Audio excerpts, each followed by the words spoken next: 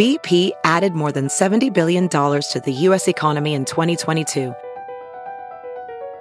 Investments like acquiring America's largest biogas producer, Archaea Energy, and starting up new infrastructure in the Gulf of Mexico.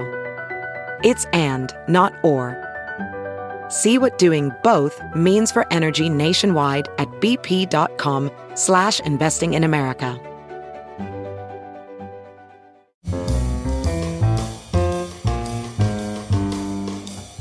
This is Merriam-Webster's Word of the Day podcast for February 17th. Brought to you by Merriam-Webster's Unabridged Dictionary Online, America's largest dictionary, now continuously updated. Learn more at merriam-websterunabridged.com.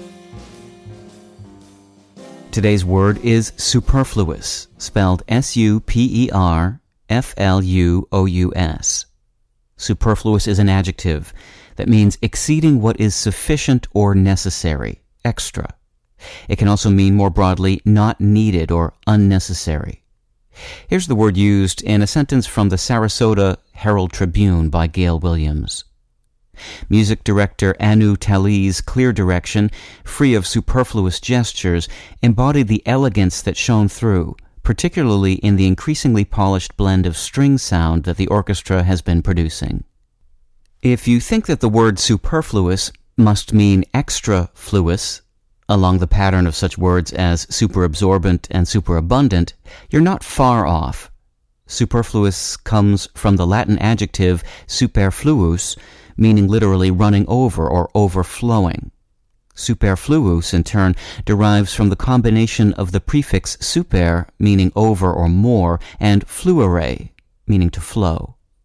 Fluere also gave us the words fluid, fluent, and influence, among others.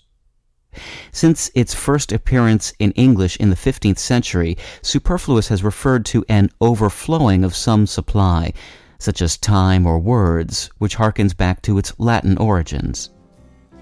With your Word of the Day, I'm Peter Sokolowski.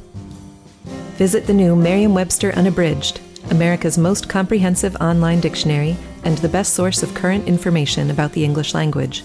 Get started today at merriam-websterunabridged.com.